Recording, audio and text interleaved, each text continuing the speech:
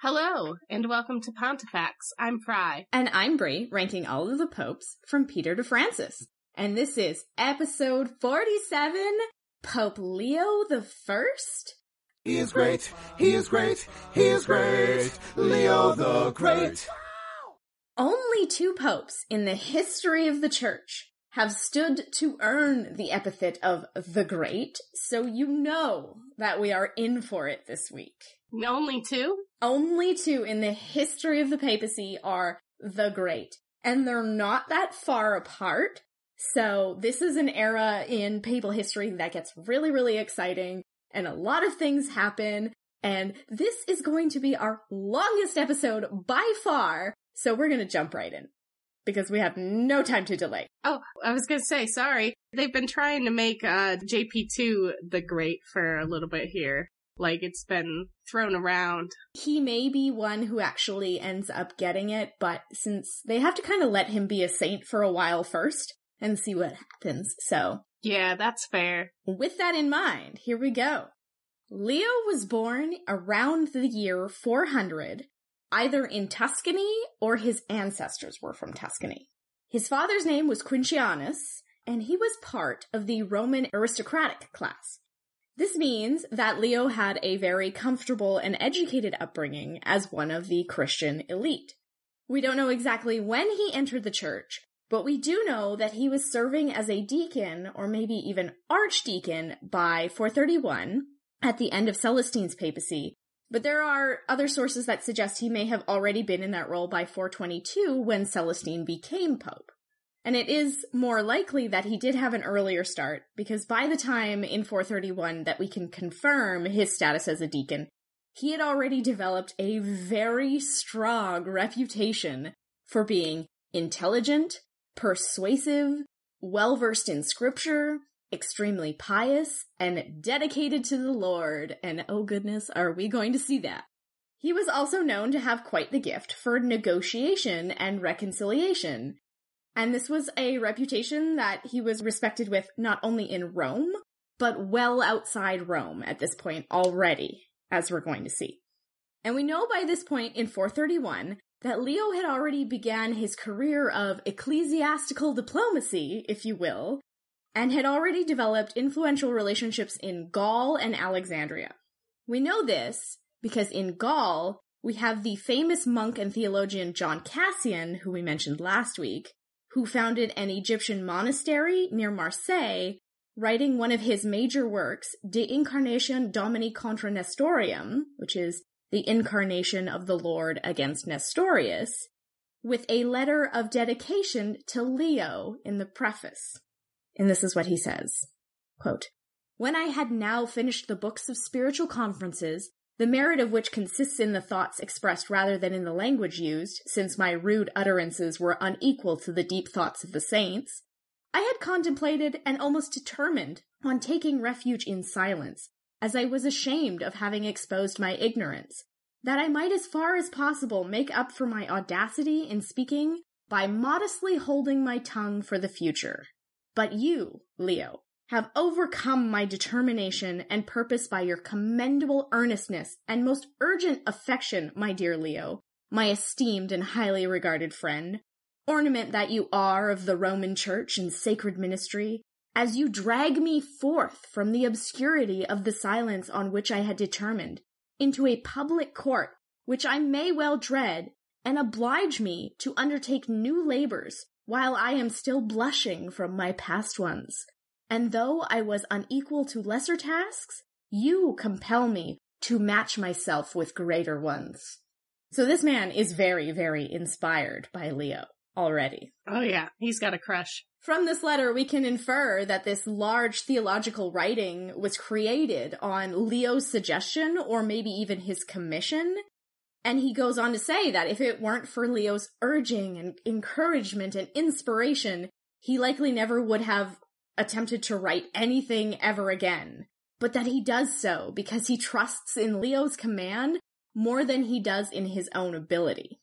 So Leo is clearly a man that, while not yet Pope, is already a force to be reckoned with in terms of influence. This is like an Augustine situation. And in Alexandria, we have Cyril, the Bishop of Alexandria, who we've mentioned in the past few episodes, writing to appeal to Rome over ongoing disputes with Juvenal, the Bishop of Jerusalem.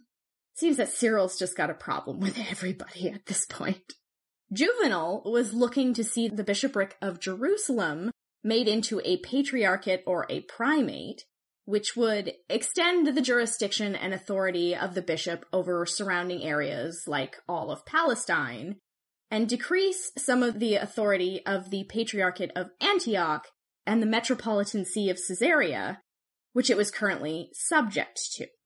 Cyril, of course, took exception to this, even though it's not his own territory, and wrote to Rome with the request that Juvenal's ambitions be not approved by the Apostolic See.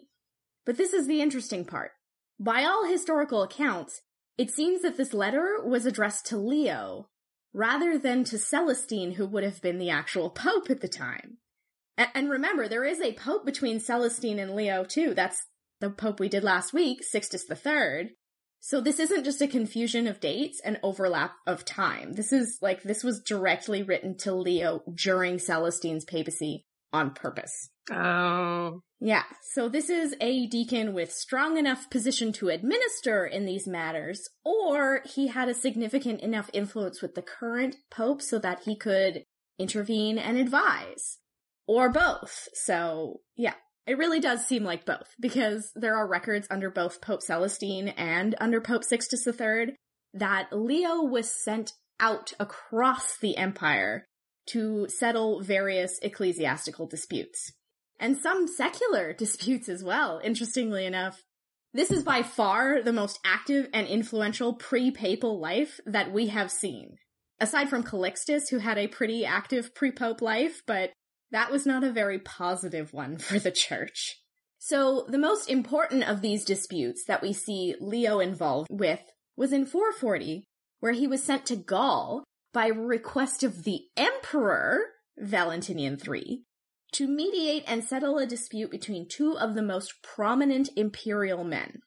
This is Aetius, who is Gaul's Magister Militum, the chief military commander. I think you mentioned him a couple episodes ago, maybe? Oh yeah, he is a major figure in the scope of the empire, and he's hugely important. So he is having a dispute with Caecina Decius Aegianatus Albinus, who was the chief magistrate and praetorian prefect. Now, unfortunately, we don't know what the actual disagreement was about. Something, yeah, exactly. Our only source for this disagreement and Leo's involvement is from the Chronicle of St. Prosper, which acknowledges the conflict and the fact that it was resolved with no additional information, just like last week. But either way that we look at it, Leo is successful and there is a resolution. So clearly, he's not only got the confidence of the church to settle things, but also of the empire. He was requested by the emperor to come and deal with this, and he's not even pope yet. This is a man who has been so busy already. Yeah, like he's clearly got enough influence that people trust him enough to do this stuff. He is a big fish. But he will be pope so soon, because it's while he's away in Gaul settling this dispute between the two imperial men that Pope Sixtus III dies on March 28th of 440. And without a doubt at this point, it's very obvious that Leo was the clear choice to be his replacement. And it seemed that everyone was in total agreement of this. No one thought that there should be someone else as pope except for Leo. So that's why we have this unusual sort of like voluntary sede vacante that happened while Leo is on his way back from Gaul to Rome. Because they just kind of waited for him. And then when he gets back, he's unanimously elected on September 29th. Oh, he gets back and they're like, Pope now. Yeah, you're Pope now. We waited for you. Congratulations. So reputation literally precedes him before he even gets there. So right off the bat, all sources recount how Leo completely throws himself into being Pope. This is not a man who tried to, like, feign humility or whatever. He's like, all right, I'm Pope now, let's go. The Catholic.org article on him says, quote, he saw himself as privileged to sit in the chair of St. Peter as the servant of the servants of God. Where they source this, like, personal introspection on Leo is kind of unmentioned, but it does seem to kind of work with the personality of what we're going to see, so that is not something they have sourced, but it's about right. Leo's papacy is going to be huge and massive, and there are so many aspects where we could spend hours and hours discussing every little way that he makes his mark on the church. But for the sake of a coherent episode, we're going to dedicate most of our attention to the 4 main areas where he had the greatest impact. So we're going to look at his combating of heresy, his papal primacy, his Christological orthodoxy, and the protection of Rome. That last one seems out of his scope, but we will learn. Oh yes. Oh yes, we will. And for the most part, we're going to be able to actually look at that with, like, sort of a neat-ish chronological narrative. So we're going to kind of just chunk them out by section, and we may jump back and forth a little bit with the years, but these are the things he was doing, and we're just going to try and keep it neat and tidy as we go. So we're going to deal with the heresy part first, since it's the first thing that Leo took to almost immediately after his election. And this makes sense too, as we'll see from his writings, that Leo felt that heresy was at the most major root of corruption and discord within the church, and if heresy was actively targeted and suppressed, the church would be able to be a lot more unified. And since he'd been the reconciliation guy, he probably felt this way too because of his own experience going around and trying to settle these disputes. Very shortly after becoming pope, Leo was made aware by Septimius, the bishop of Altinum, that in the bishopric of Aquileia, Pelagians were being received back into communion without requiring the heretics to renounce their beliefs or undergo any penance. And not just the laity either, because people who had served as priests and deacons and other clergymen were also being fully admitted to communion, despite having been known as Pelagian supporters. And as we know, the church had taken a hard stance against Pelagianism since Pope Zosimus' Trattoria, episode 43, he got there in the end, and had been dedicated to putting a stop to Pelagianism all the way to confronting it in Britannia. So the fact that the Aquileian church is letting this very important issue slide is hugely problematic.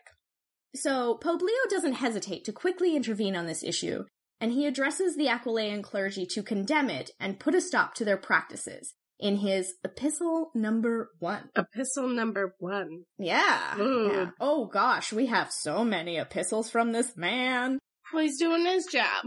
He's doing his job, and he's getting at it right away. So, he says, quote, we have understood that certain priests and deacons of the clergy of various orders in your province, who have been drawn in by the Pelagian or Celestian heresy, have attained to Catholic communion without any recantation of their peculiar error being required of them, and that, while the shepherds set to watch were fast asleep, wolves, clothed in sheepskins, but without laying aside their bestial minds, have entered into the Lord's sheepfold.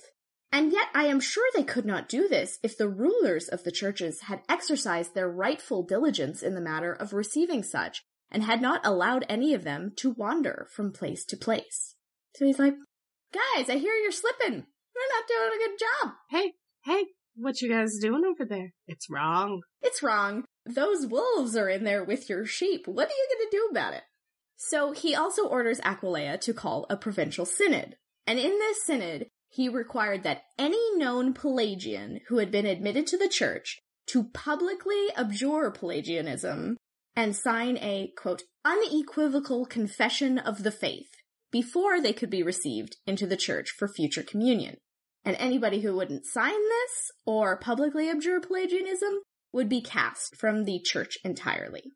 From the same letter, quote, let them by their public confession condemn the authors of this presumptuous error and renounce all that the universal church has repudiated in their doctrine, and let them announce by full and open statements, signed by their own hand, that they embrace and entirely approve of all the synodal decrees which the authority of the Apostolic See has ratified to the rooting out of their heresy.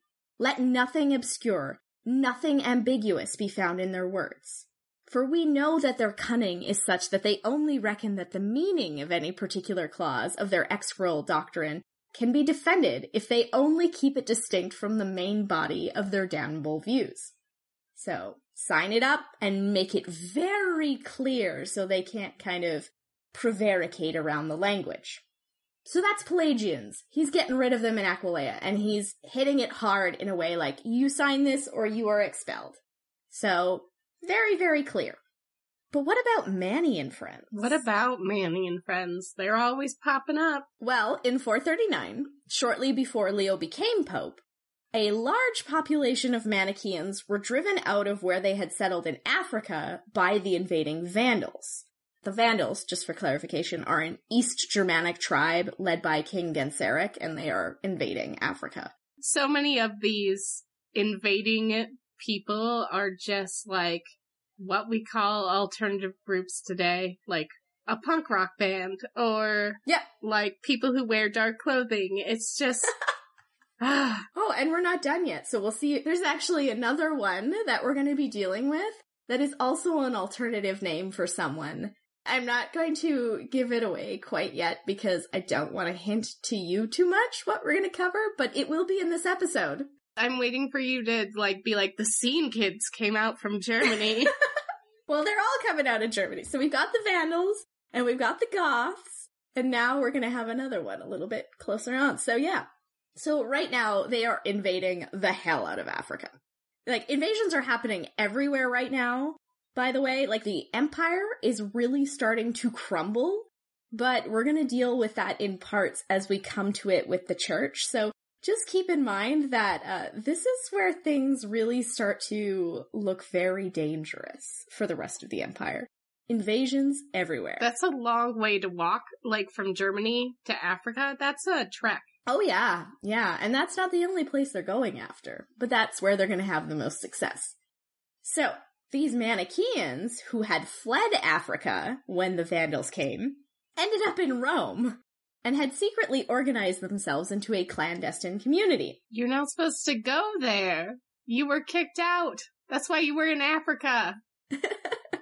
So they came back and they organized secretly, like right under the nose of the Catholic Church, and in about 443, the secret gets out, and Pope Leo discovers the news of this secret Manichaean community in Rome. They're underground raves. Yes, and he's so mad about it. He is like, no. Who slipped up? Who's that one Manny who wasn't a friend? I don't know, but they got found out. Maybe they left one of their posters or a glow stick. Oh yeah, there was just a glow stick on the ground. Maybe a pacifier attached to, like, a candy necklace. Some shed fishnet in the corner, you know? They just didn't do a good job of their cleanup.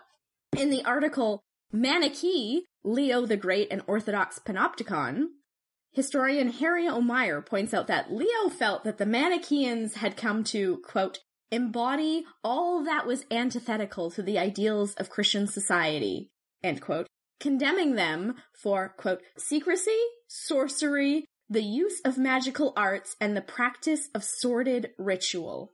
So this is definitely a Manichaean rave. It is a rave. Secrecy, sorcery, use of magical arts, and the practice of sordid ritual.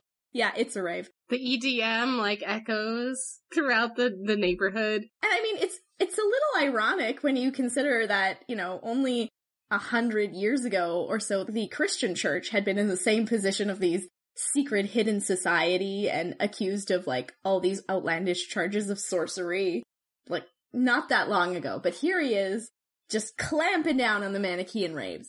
So Leo decides he's going to attack the secret community head on, bring them out of the shadows, and publicly debate their leaders and condemn their ideologies and burn their books for all of the laity of Rome to view.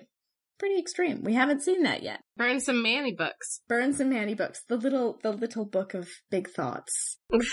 The Little Book of Calm, that's what it's called, the Little Book of Calm. He's going to burn their Little Book of Calm. Didn't like how they were getting calm, I guess. He's not about it. He's like, you have these theologies about calm and still you're raving. It's not acceptable. So he regularly, publicly, and very, very emphatically starts sermonizing, warning the Christians against the dangers of heresy and to be on their guard against being seduced by the Manichaeans, and decreeing that if they knew anything about the Manichaeans, including like where they were, where they lived, or where they were meeting, to bring it to the clergy immediately. If you see a poster advertising a rave, you need to bring it to the church so we can shut it down. And at least 6 of Leo's sermons on the Manichaeans have been preserved. So we actually know this in quite detail.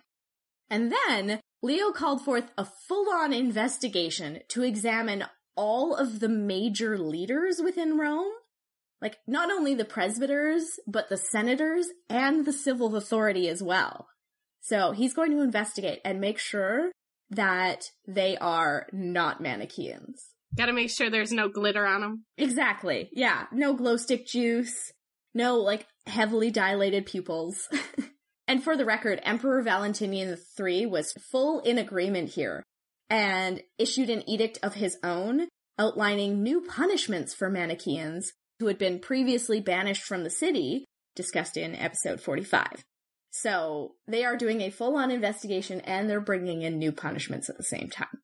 So some Manichaeans who were found out at this time did, in fact, convert to re-enter the church, but the majority who were found out didn't and were driven out of Rome. Not very surprising. But Leo takes this one step further. If the Manichaeans could create a secret community in Rome, of all places, then they could do it anywhere. So on January 30th of 444, Pope Leo sends out a letter to all of the bishops in Italy, warning them against the secret Manichaean communities and ordering them to investigate in their own episcopates and root out the heretics. This is Epistle 7. Quote, "We call you to a share in our anxiety, that with the diligence of shepherds you may take more careful heed to your flocks entrusted to you, that no craft of the devils be permitted. Our search has discovered in the city a great many followers and teachers of the Manichaean impiety. Our watchfulness has proclaimed them, and our authority and censure has checked them. Those whom we could reform we have corrected, and driven to condemn Manichaeus with his preachings and teachings by public confession in the church, and by the subscription of their own hand, and thus we have lifted those who have acknowledged their fault from the pit of their iniquity by granting them room for repentance. A good many, however, who had so deeply involved themselves that no remedy could assist them, have been subjected to the laws in accordance with the constitution of our Christian princes, and lest they should pollute the holy flock by their contagion, have been banished into perpetual exile by public judges." He also sent them the documents which recorded exactly how he had proceeded against the Manichaeans in Rome, to serve as a model for the further flung bishops, so that they could follow his example and drive the Manichaeans out of their jurisdictions as well. And this spread far beyond even Italy, with many of the Asiatic episcopates also taking up Leo's example. So they're driving out Manichaeans everywhere. It's pretty successful. No manis. You gotta go somewhere else. Have your raves in another country. Russia? Where can they go? I don't know where they can go. They have to go outside of the empire, so it's gonna be pretty far for them. Asia. They do end up in Asia. Nathan Cherry of the Silk Road History podcast has released, by the time that this episode comes out, he will have released his episodes on the Manichaeans in Asia, so check that out. So they do go to Asia. They go everywhere. They just need to find a place to have their raves in peace. Yeah, exactly. Not that that's what they're gonna actually do, because they just have this thing where they need to go where they're not supposed to be. But we'll come back to that in time. And then there are the Priscillianists. This is a group of adherents of Priscillian, who we talked about initially in Pope Siricius' episode 40. Brief summary there. Priscillian was a bishop of Avila in Spain, who was an extreme ascetic and worshipped in extremely unorthodox ways. You know, he had the church services outside of churches. He let men and women pray together, and he had kind of Gnostic views of perfection on the 3 levels of mind, body, and spirit. The ladies can touch things. Yeah, they can touch things and they can pray with men. He was the first Christian to be executed for heresy in 383 when 2 other bishops in Spain had presented a case against him to the usurper emperor Magnus Maximus, who went like way too far and had Priscillian beheaded. Do you remember this? Yeah, the Joffrey Baratheon too far. Exactly. So the Pope had not supported the execution and had excommunicated the bishops who brought the case of Priscillian to the emperor, and then he had attempted to restore the Priscillian followers to the church. But that hadn't gone well. The followers of Priscillian opted instead to continue the teachings of their lost bishops and expand and propagate his theology by absorbing some Manichaean ideas about dualism and the kingdoms of light and darkness. Oh. Yeah, it paired really well with the Priscillians' thoughts on the individual practice of perfection and receiving the light of God. So they had just kind of absorbed some of that and went, nah, we're not going to go back to the church that killed our dude. And so Priscillianism spread and it attracted new followers, especially in Spain. And this attracted the attention of Bishop Turribius of Astorga, who investigated and was shocked to learn just how prevalent Priscillian ideas were across the Spanish clergy. So he wrote a detailed refutation of Priscillianism and a report on the spread throughout the clergy and the condition of the Spanish churches, and sent this to the bishops in Africa, who, remember, are tied tangentially to the administration of Spain, and to Pope Leo. And when Leo received the letter, he went straight into action and wrote a very long and detailed treatise outlining a full refutation of the errors of Priscillianism, which was sent on July 1st of 447. I'm not going to quote this one here because it is so very long, but it is Epistle 15, the letter to Tiberius, and we will put it in the show notes.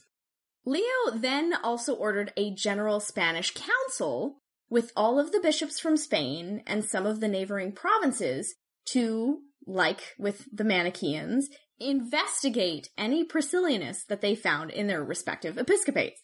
He outlined that the inquiry should be extensive and rigorous to determine whether or not any of the bishops were, tainted with Priscillian views.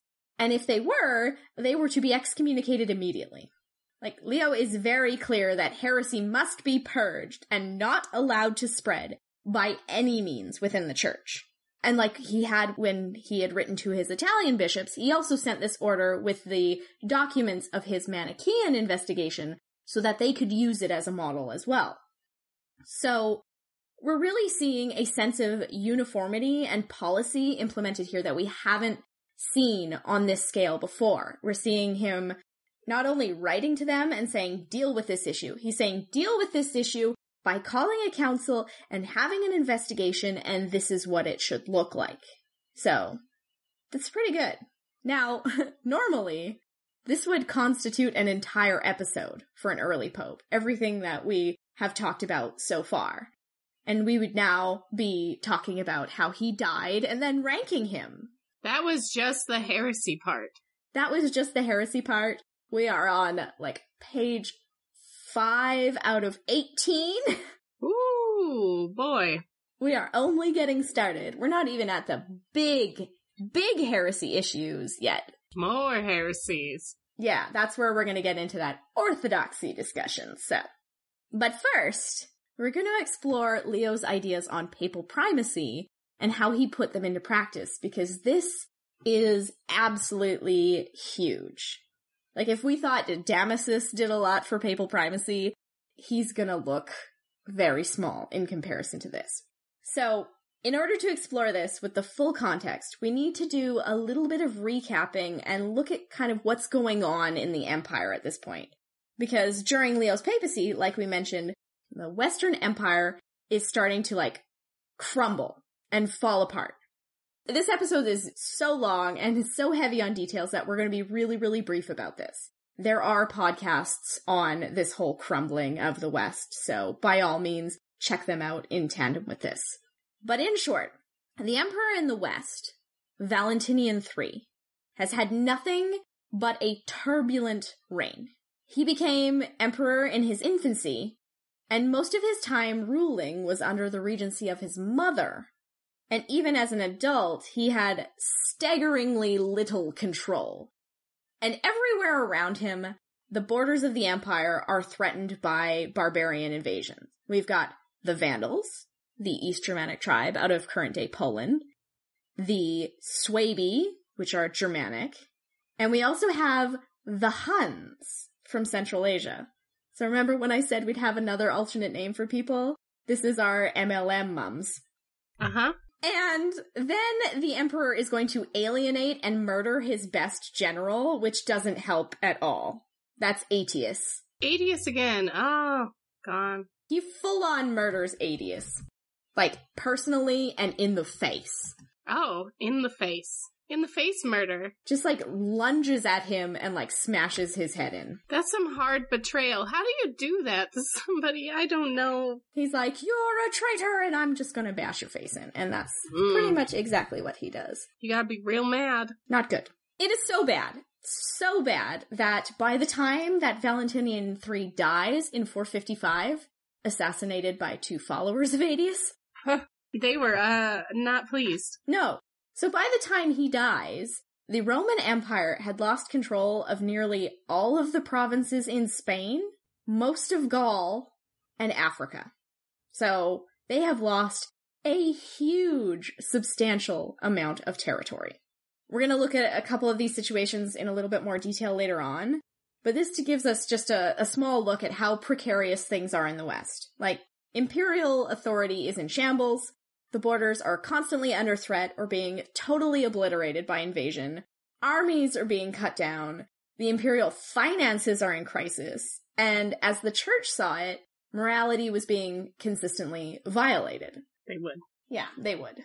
So this is the perfect moment for the Bishop of Rome to actively take more power and influence than they ever have before.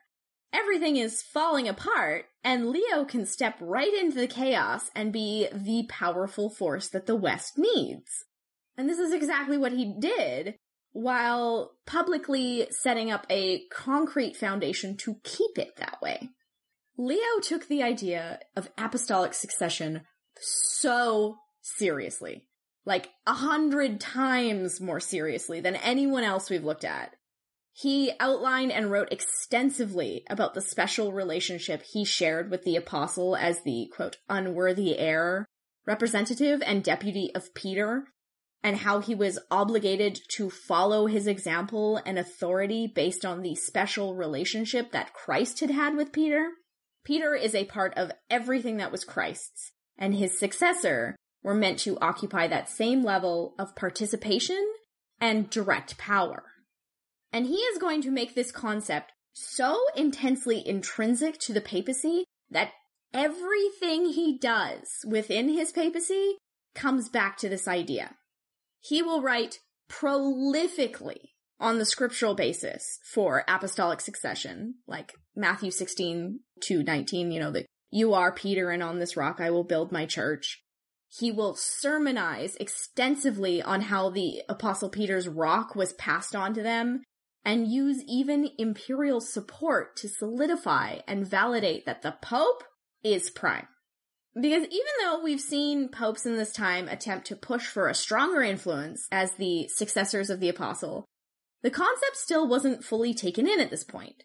In most cases, the Pope was still referred to as primus inter pares, which is first among equals, with the larger patriarchs of the Church of Alexandria, Antioch, more recently Constantinople. They're all kind of equal, and Rome's just kind of like the first of those equals. Damasus had started to change that a little, but with Leo, first among equals was not going to cut it, because being the direct successor to the Apostle Peter, by its every virtue, put him as the most supreme to oversee the others. The patriarchs, like all other bishops, were responsible for caring for their flock of, their see, but Rome is responsible for the whole of the church. And he wants to make that very, very clear. He's in charge. I'm in charge, and I'm in charge so much more than you're in charge. And it was up to him now, trying to put this message out there that way, that he had to defend his innate apostolic rights and maintain ecclesiastical discipline and doctrine to bring the entire church together. So he dedicated himself to bringing all of the episcopates into orthodoxy and into unity, and to put bishops in their place whenever and wherever he had to. So we're going to look at some of the places where he put this concept into action. And the big one here is the situation that arose in Gaul with St. Hilary, the Bishop of Arles. Out there, he's the Bishop of Arles, and he is a saint despite how troublesome he was for the Pope at this time. But hey, bygones be bygones by the end. So we've discussed the authoritative issue that the papacy has been having with Gaul since Pope Zosimus made the Bishop of Arles the Metropolitan Bishop / Vicariate of Gaul, and then Boniface had reduced that authority and made Narbonne and Vienne equal to Arles, but this had remained somewhat a point of contention and disruption in Gaul, as we have seen. And now the new bishop in this role, Hilary, is not making the situation any better, because he totally wants to assert his authority over all the other bishops in the area and interfere as often as he possibly can, including insisting that all of the bishops in Gaul should be consecrated by him rather than their regional metropolitans. So only he's saying, can consecrate bishops in Gaul at all. And so this kicks off when Leo receives an appeal in 443 from Caledonius of Besancon, who had been deposed by Hilary and immediately replaced with one of Hilary's new choices, Importunus. Hilary had publicly denounced Caledonius based on claims that his consecration to the bishopric was in violation of a canon law. Like, why specifically, we don't know, because several options are suggested. Maybe he had been a layman rather than a priest, or maybe he had married a widow, or that he'd been some sort of civil public officer who had consented to passing a death sentence on someone. So, could be any of those. We can take our pick. Something. Someone. And I'm thinking of that country song now where it's like some beach somewhere. Yeah. Caledonius, on the other hand, claimed that his deposition was really on account of his refusal to recognize that Hilary had primacy over him, and or claiming that Besancon had the rights of a metropolitan episcopate, which, by all rights, it did. So he wrote his appeal and allegedly headed to Rome to meet with the Pope directly. So he writes a letter, he sends it off, and then he's like, I'm going to go and I'm going to meet with the Pope. The letter's going to get there before me, but I'm going to go anyways. Around the same time, the Pope also received a complaint from Bishop Projectus of Narbonne. Projectus had become sick, and while he was sick, Hilary had decided to just depose him and issue a replacement. Well, I guess they didn't have any labor laws back then. Yeah, but this is a deposition with no canonical reason behind it. And as soon as Projectus was recovered, he's like, hey, I've been kicked out of my job because I was sick. And in this, Projectus was also really supported by his congregation because they liked him. And they're like, hey, he got sick, he didn't die. And so they all wrote to Leo as well, asking to have Projectus reinstated. And this righteously ticks Leo off. You know, when commenting on this situation in a later epistle, his tone is pretty clear. He says, quote, "It had not been permitted for their Bishop Projectus to be sick, and his bishopric had been transferred to another without his knowledge, and Hilary, the invader, had introduced a successor for a man still alive as filling a vacant see." That's Epistle 10. Now, before we jump too hard on Hilary, in the book Leo the Great and the Spiritual Rebuilding of Rome by historian Suzanne Wessel, she points out that a council had been held in Gaul in 441, presided over by Hilary, known as the Council of Orange. Orange? Yeah, the Council of Orange.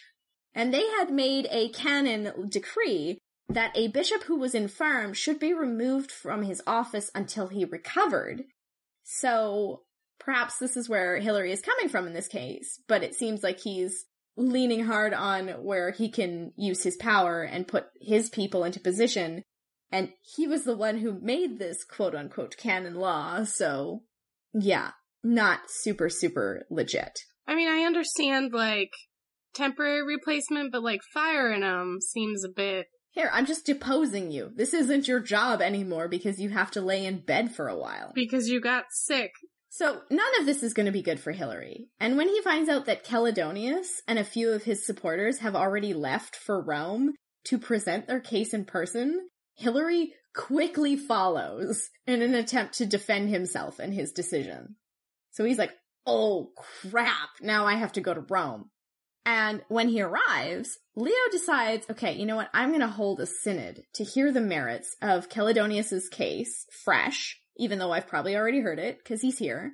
And Caledonius is easily able to acquit himself. And Hilary's defenses don't persuade the Pope in the slightest. In fact, it seems like the exchange between the bishop and the Pope was fairly heated, and there's some implications that Hilary refused to recognize Leo's right to intervene or judge on this matter, and that he left before the synod came to a conclusion. So this Pope who thinks that it's his job to see over everything, and you're like, nah, you don't have the right to do that, and I'm out of here. It's not going to go well. And the outcome makes it clear that Leo was going to call that bluff in a big way. So he overturns the decision of Hilary's synod, reinstates Caledonius to his bishopric, and while he's at it, he also reinstates Projectus by citing a canon that a bishop should never be removed without just cause. And a canon indicated that his bishop who did not need replacing should be replaced by a metropolitan episcopate in the area. So if somebody needs replacing, Hilary's not the guy to do that. But that wasn't really enough for Leo. If someone was going to challenge his authority, he was going to ensure that they became an example. So he just strips all of Hilary's jurisdictions over any of the other Gallic provinces, downgrading Arles to just a diocese. No longer a vicariate, no longer a metropolitan, just a bishop with a diocese. No right to consecrate bishops, no rights to hold synods, no rights to interfere anywhere. He makes sure that all the other bishops in the province know this, and that all the other provinces around know this, by addressing an epistle to them through the bishops of Vienne, which is Epistle 10. And he's not quite done with putting Hilary in his place either, because he's going to do one significantly more important thing. Yes, what is it? He turns to the emperor, Valentinian III, and has him issue an edict that validates everything that the Pope has just decreed from Rome, and makes the primacy of Rome law. This is the Decree on Papal Power of June 6th, 445. And I'm going to read you just the version of it because it is so important. This is like the Edict of Toleration. This is like the legalization and favoring of the church. Now, this is law that the Pope is the primary authority. So here we go. Quote, "Since then, the primacy of the Apostolic See is established by the merit of St. Peter, who is the chief among the bishops, by the majesty of the city of Rome, and finally by the authority of a holy council, no one, without inexcusable presumption, may attempt anything against the authority of that see. Peace will be secured among the churches if everyone recognizes his ruler. Lest even a slight commotion should arise in the churches, or the religious order be disturbed, we herewith permanently decree that not only the bishops of Gaul, but those of the other provinces shall attempt nothing counter to the ancient custom without the authority of the venerable Father of the Eternal City. Whatever shall be sanctioned by the authority of the Apostolic See shall be law to they and to everyone else, so that if one of the bishops be summoned by the judgment of the Roman bishop, and shall neglect to appear, he shall be forced by the moderator of his province to present himself. In all respects, let the privileges be maintained which our deified predecessors have conferred upon the Roman Church. So, that's pretty huge. This is law now. Everything goes through Rome. Everything defers to Rome, and you have no choice. There's also a section in the middle of the text that goes on specifically about the Gallic situation and Bishop Hilary, that nothing should be done in Gaul contrary to the ancient usage without the authority of the Bishop of Rome, and that the decree of the Apostolic See should henceforth be law. But how large that actual chunk is can't be found online or in English, despite me reaching out to like several sources and looking for so many versions. All the ones that I found have this little insertion that says, after a reference to the independent action of certain prelates in Gaul, the edict continues. So it doesn't actually tell you what it says, but we know that that's what it was about. But let's stop and think about this for a moment beyond what this meant for Hilary and for Gaul, now separated from any obeisance to him. This is imperial law placed over the church with actual legal penalties, declaring to the whole empire that the Pope is the first, foremost, and highest authority over the entire church. This is huge. Remember when we spoke with Jonathan Adley in our collaboration on Athanasius, and he talked about how the churches of Egypt and Africa would have never even thought of papal primacy as a concept, let alone a reality? Yeah. Now they can't ignore it. This is imperial recognition and implementation of spiritual authority across the board. Like I said before, huge as the Edict of Milan that legalizes Christianity. Huge as De Fide Catholica, that makes Christianity the official state religion. This is the biggest of the big. And of course, this was sent to all of the bishops of Gaul, who supported Leo and confirmed his demotion of Hilary, and then it was sent to the rest of the empire. So everyone has a copy of this, and everyone knows what's going on. Now, as for Hilary, he was definitely sufficiently cowed at this point. He realized that he had overstepped his boundaries a lot, and he submitted to the measures against him pretty easily. He called the wrong bluff, and so he just accepted his reduced position and worked towards reconciling with Leo. Like this whole time, he's like, I am so sorry. I don't know what I was thinking. I just want to reconcile. It's okay now. I accept this lower position. Please, please, just take me back. And it worked, because when Hilary died in 449, Pope Leo recognized him as Beate Memoriae, or of blessed memory. So, they worked it out in the end. There's also a small little hiccup in Gaul with Hilary's successor Revenius, when he consecrated a new bishop to fill the vacated bishopric of Vaison after its bishop had died, which kind of upset the Bishop of Vienne because Aurel shouldn't be doing those things anymore. But at the same time, Revenius had written to the Pope directly and begged him to restore the rights of Aurel, basically promising that he wasn't going to be another Hilary. So Leo agrees, and he sends an epistle on May 5th of 540, which is Epistle 66. We went from Epistle 10 to Epistle 66. Lots of writing. That fairly divided up territory between the Bishop of Aurel and Vienne, so they didn't need to be rivals anymore. And then Revenius confirmed this in a synodal letter as a show of faith and deference to Leo. And this is just one of the many examples of how Leo asserted papal primacy in action. And we're caught between the time constraints of this episode, and there's so much to talk about, but wanting to make sure that there is enough credit for him for how big this is, we're just going to point and recap a few others without going into as much detail. So let's look at Africa.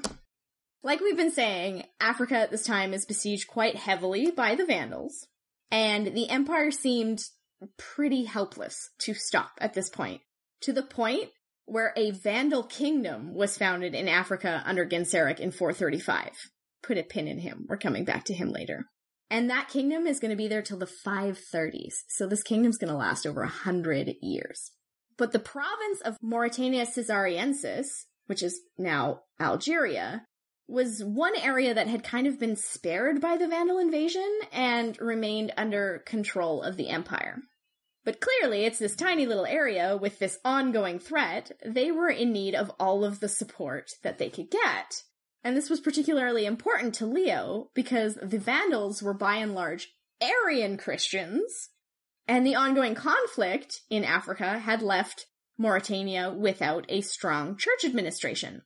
So the church needed the protection of the Bishop of Rome and every clarification that they could get to ensure that the church there stayed strong and orthodox.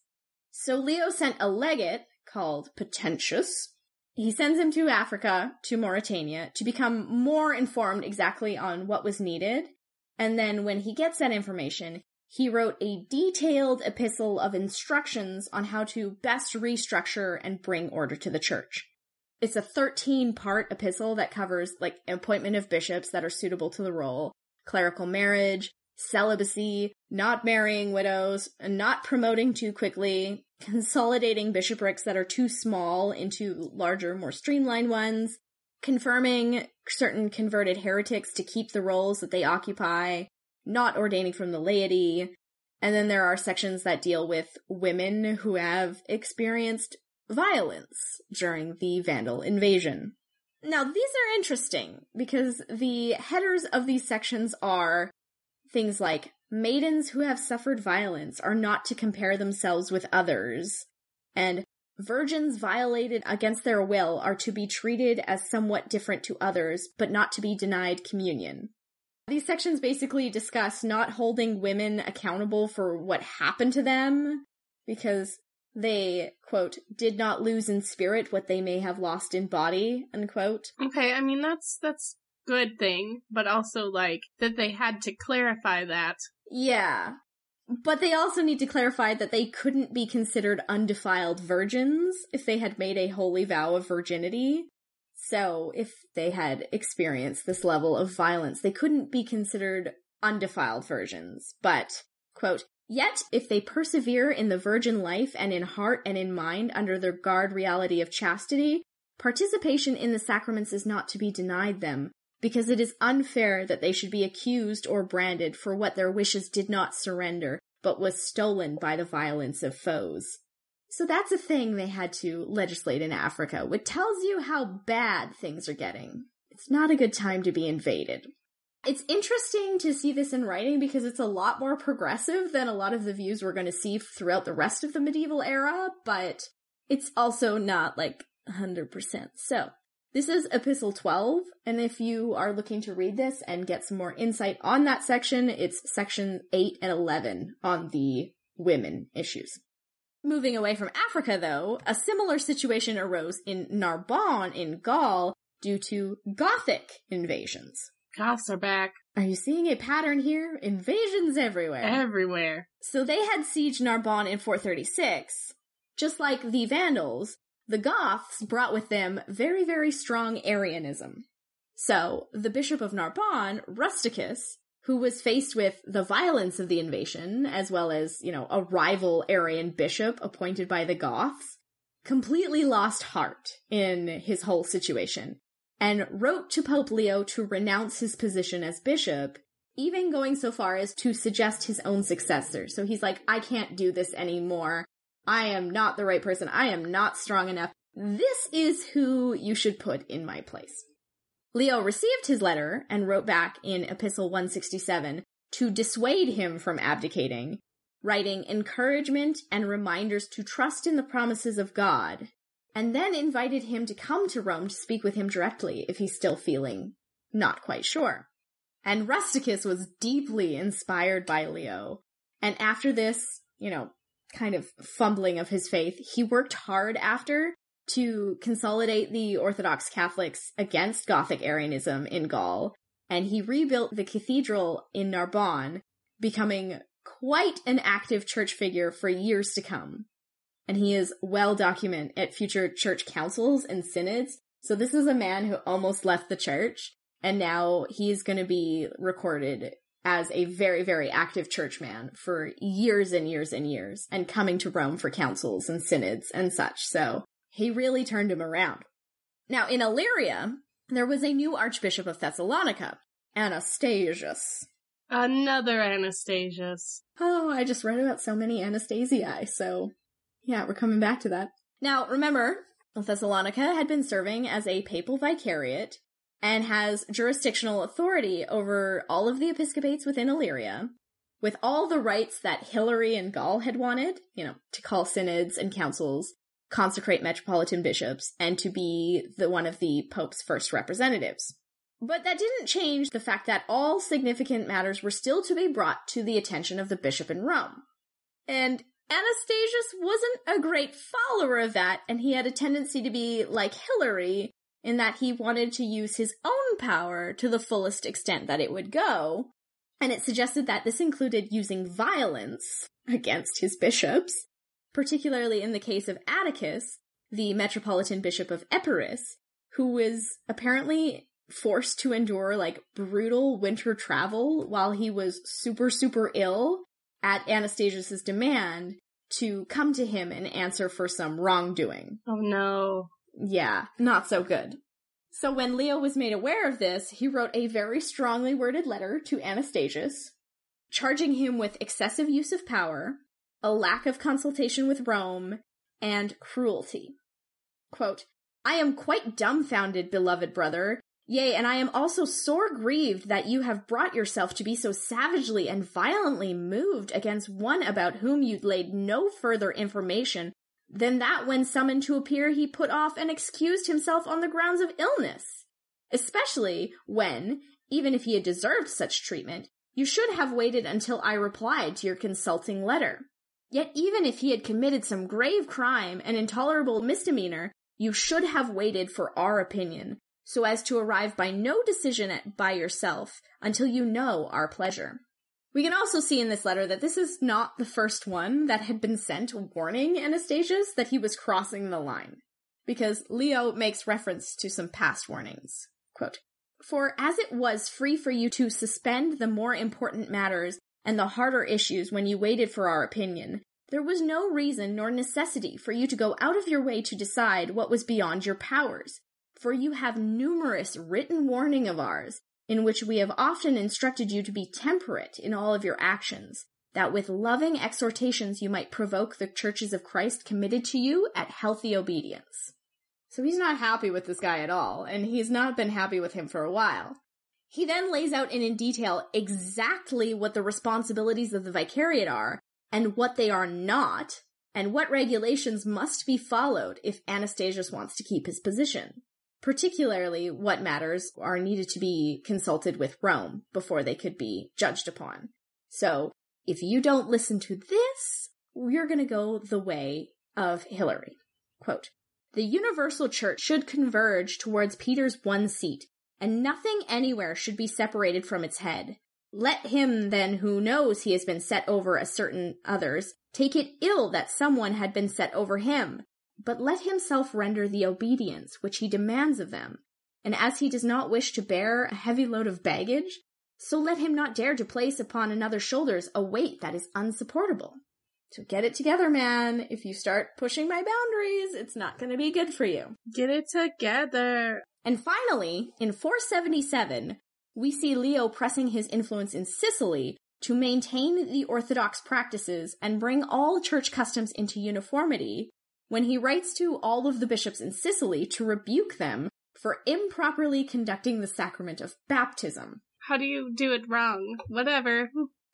How do you do it wrong? Yeah, well, for one, they were baptizing catechumens on the Feast of the Epiphany in January, rather than at Easter when it was supposed to be done, as decreed by Pope Siricius in episode 40. And he literally writes them a massive letter about why Easter was the time for baptism, and why all feasts and festivals must be distinguished from one another, and then he orders that 3 Sicilian bishops need to attend on the meetings of Rome every 6 months in order to learn the proper practices so no such error is ever repeated again. So here he's providing correction where there's an error, but now it's absolutely mandatory to accept the summons from the Pope, because remember, we have that imperial decree that he can use force to make you. Yeah. So, suffice to say, Leo's influence as Pope is at its absolute peak at this moment. And for whatever reason, this always seems to lead to some significant theological debate. Whenever we have a Pope who is doing really, really well, they just decide now's the time to sort out theology.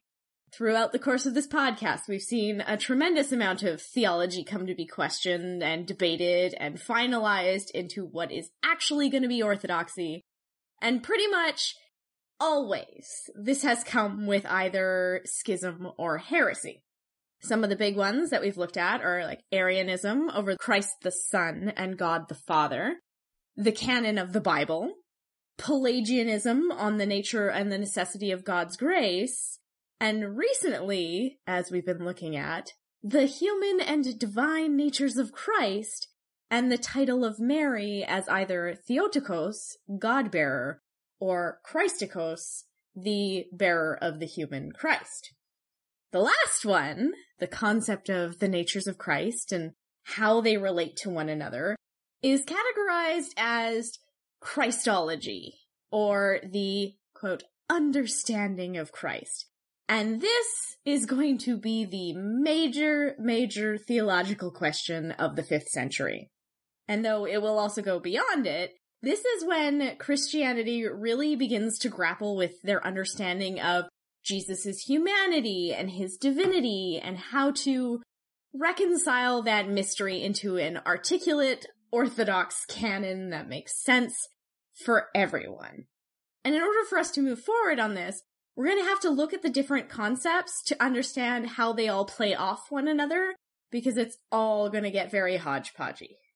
So first, Apollinarianism, which we've talked about since Damasus's episode, which was episode 39, argued that Jesus had a divine mind, not a human mind, but that he had a human body and a, quote, lower soul because he had emotions. So this is the view that Christ was neither fully human nor fully God, nor both, but rather was neither human nor God. So that's Apollinarianism. And it was condemned at a synod in Rome in 368. Nestorianism, from Celestine's episode 45, argued not for two natures of Christ, but two separate beings of Christ. The God and the human Christ, who were independent persons from one another. These are the people who argued that this is why Mary couldn't be the Theotokos, God-bearer, because she had only given birth to the human Christ. And that was the view that was condemned at the Council of Ephesus in 431. Monophysitism was the belief that Jesus had one and only one nature as a purely divine being. Some Monophysites would go so far as to say that perhaps it was like a mixture of human and divinity, but it was still just one nature. Monophysitism. So, to say that he had been a fully human would have compromised his divinity, so they went with, no, he must be entirely and utterly divine. There's no other way to get around it. And this is the view that currently is favored by theologians in the East.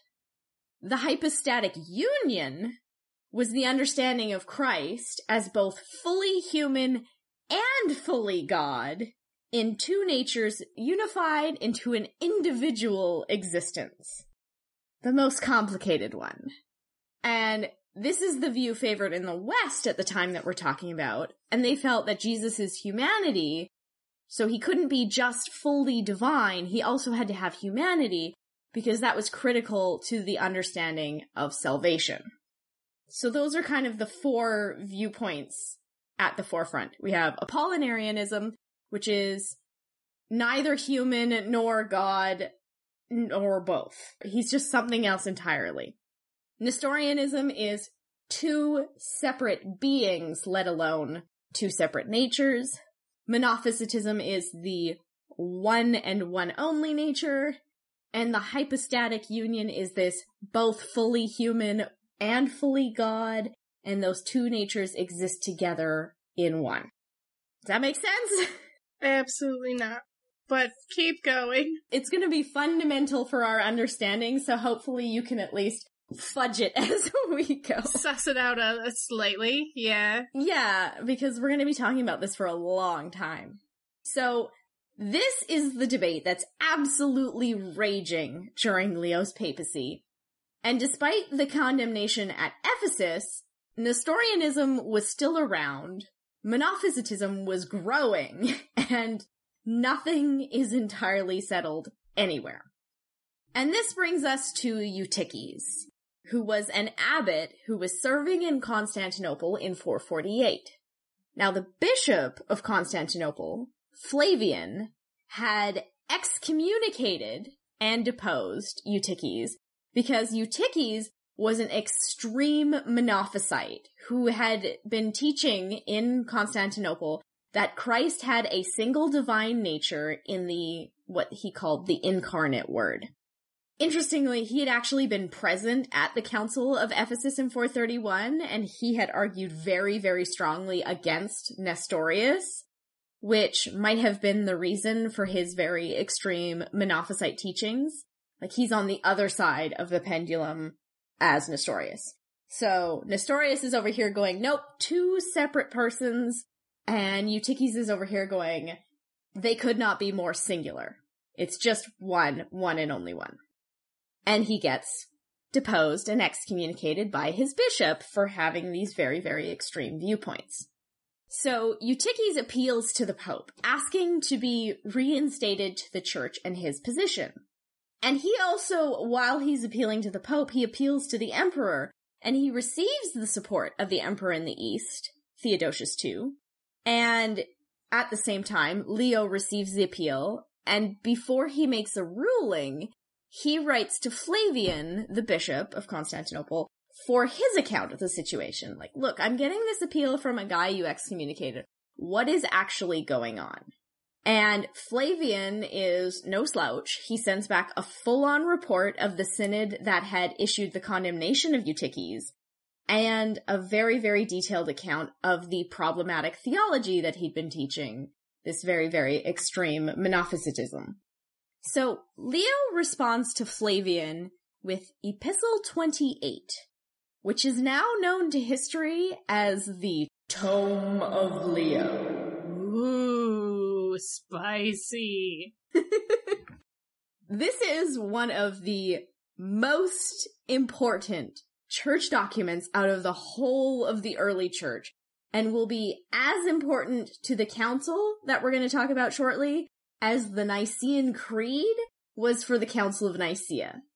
So this Tome of Leo is very important. So the Tome is Leo's affirmative doctrine on the incarnation of Christ. He explains in detail that Jesus Christ is one being with two whole and perfect natures, human and divine, which cannot be separated or confused, but are unified. This one that becomes orthodoxy is the most complicated to try and get across. So, this tome is a very, very thorough statement of faith, and it will become the foundational text for all of this Christological orthodoxy. It explains how to try and conceptualize the mystery of Christ, and precisely why it was important that this hypostatic union of two whole and perfect natures must be understood. And this is what Flavian receives, confirming that he'd been correct in his deposition and excommunication of Eutyches. So, yeah, you did the right thing. This guy's definitely preaching heresy. This doctrine that I have sent you is exactly what you need to follow. And we'll put the Tome of Leo in the show notes as well, because it's one of those documents that is so important to the church. I am not going to read it all for you because, oh goodness God, it is something to wade through, but it'll be there if anybody wants to read it.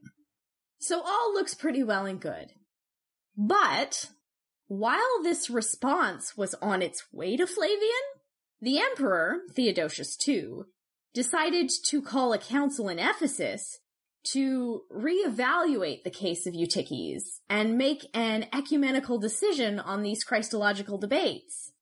Because he's like, okay, I support this guy. I'm just gonna not wait for the Pope. I'm gonna call a council. I'm just gonna get this done. So he calls upon Dioscorus, who is the Bishop of Alexandria, to preside over this council.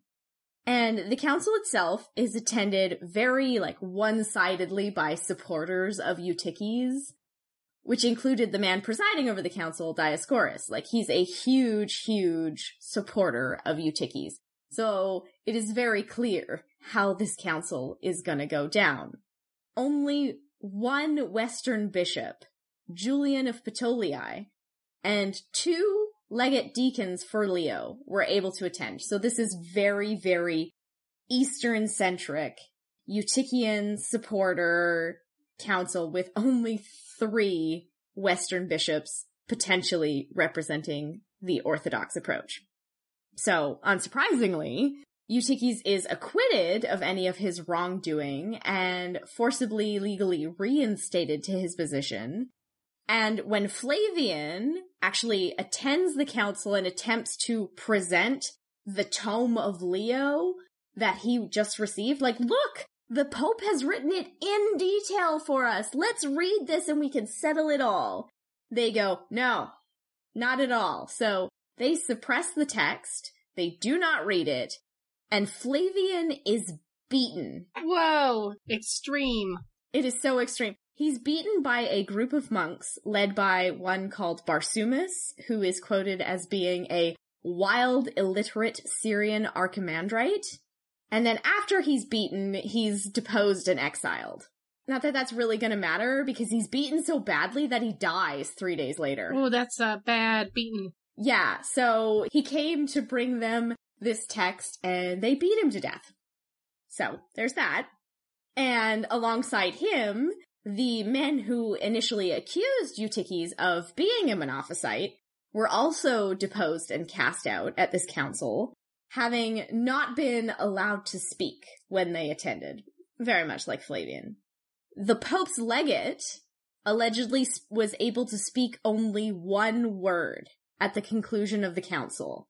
Not a whole sentence, not able to say anything else. He got 1 word out, and it was contradictor, which officially annuls the council in Leo's name, and then he has to take off under the very real threat of violence and make his way back, while people are trying to kill him and prevent him from getting back to the Pope.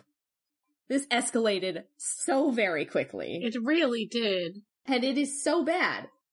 When Leo was brought news of this council, he's enraged. Understandably so, things have gotten so bad. And he immediately repudiated any conclusions made by the council and declared the council to be a latrocinium, or as it's known today, the Robber Synod. So he calls it the Robber Synod from here on out. These are thieves in the night. He's not having any of this. He's like, this is absolutely bonkers, and you're all criminals. He then wrote directly to the emperor and the empress to condemn the council and to ask him to call a proper council.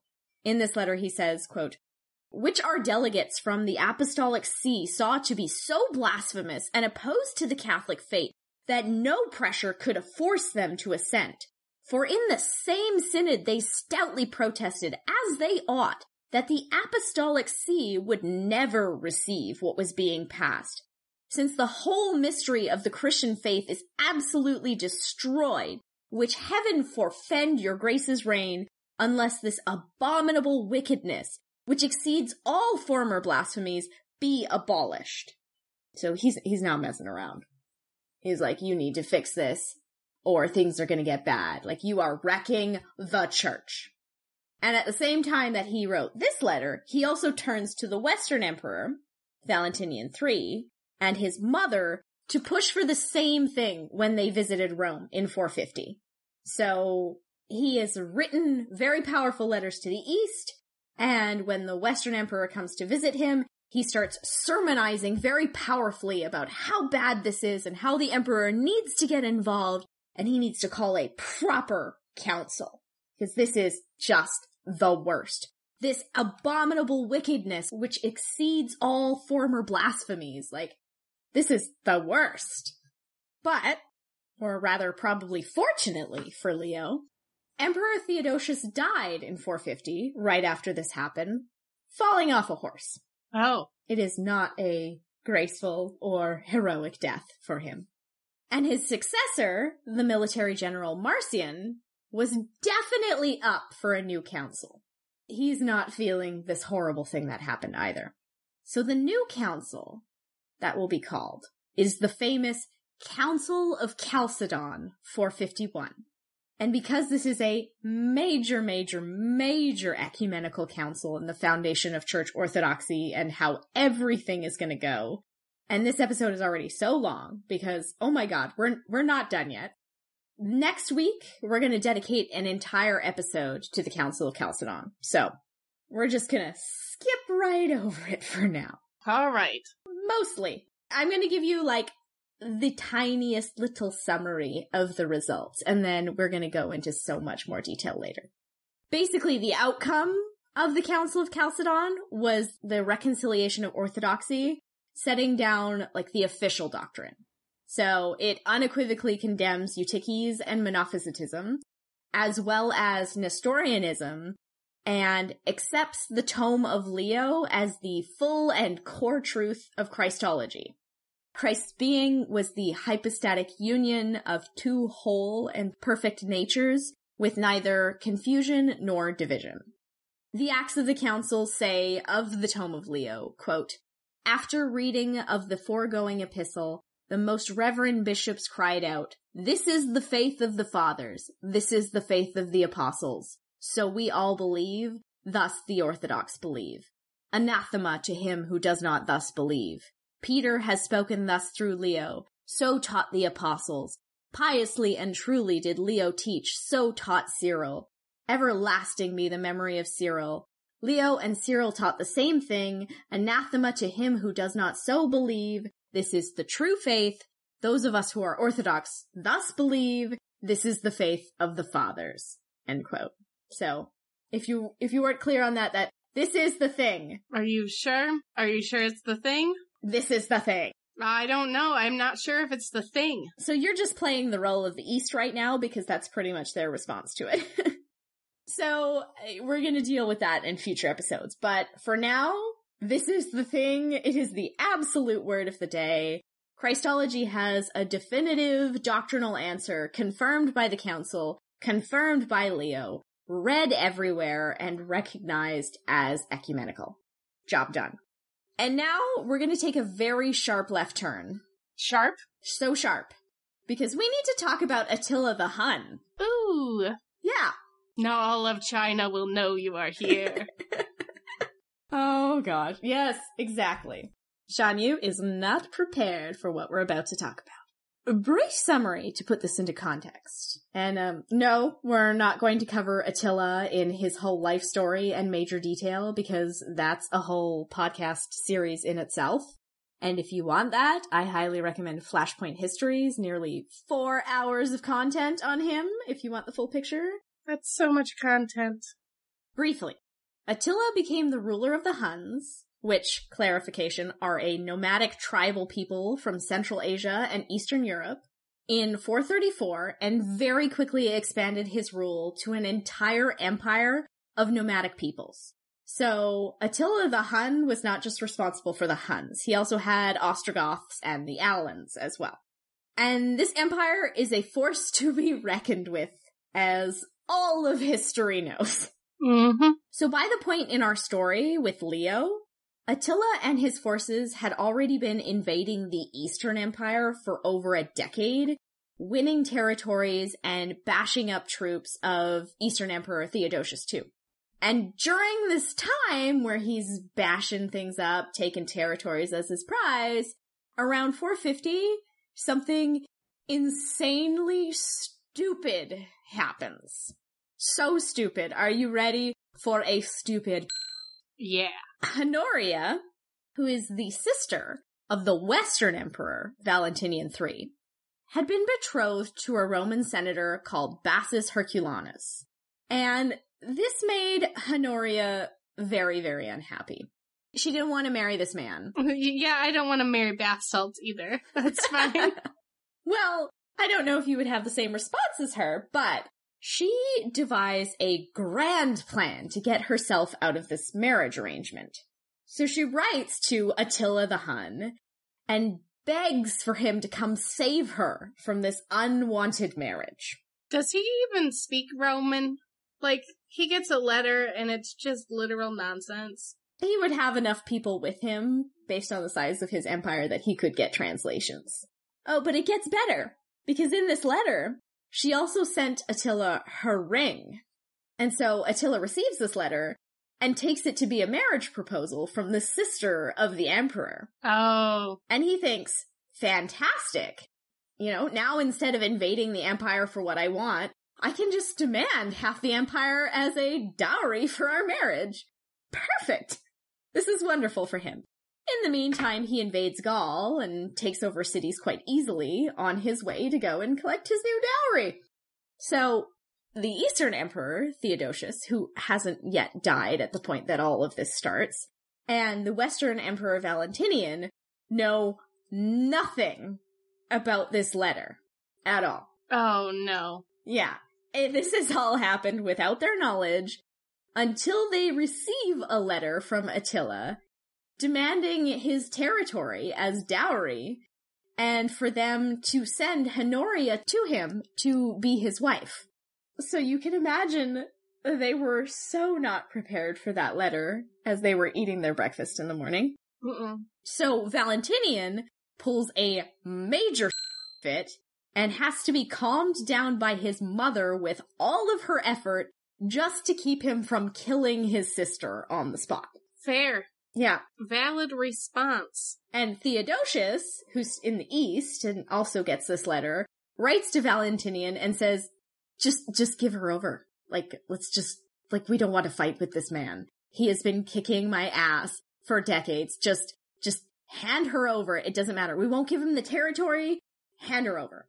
And Valentinian is like, that. No way. So he puts Honoria under house arrest. Now, whether or not Attila really wanted to marry Honoria at all is highly suspect, but this has given him the perfect excuse to head straight for Italy. So he's like, cool. Either way, whether they accept this and I get it easily, or they reject this and I have all of the grounds to come and fight them and take it, cool.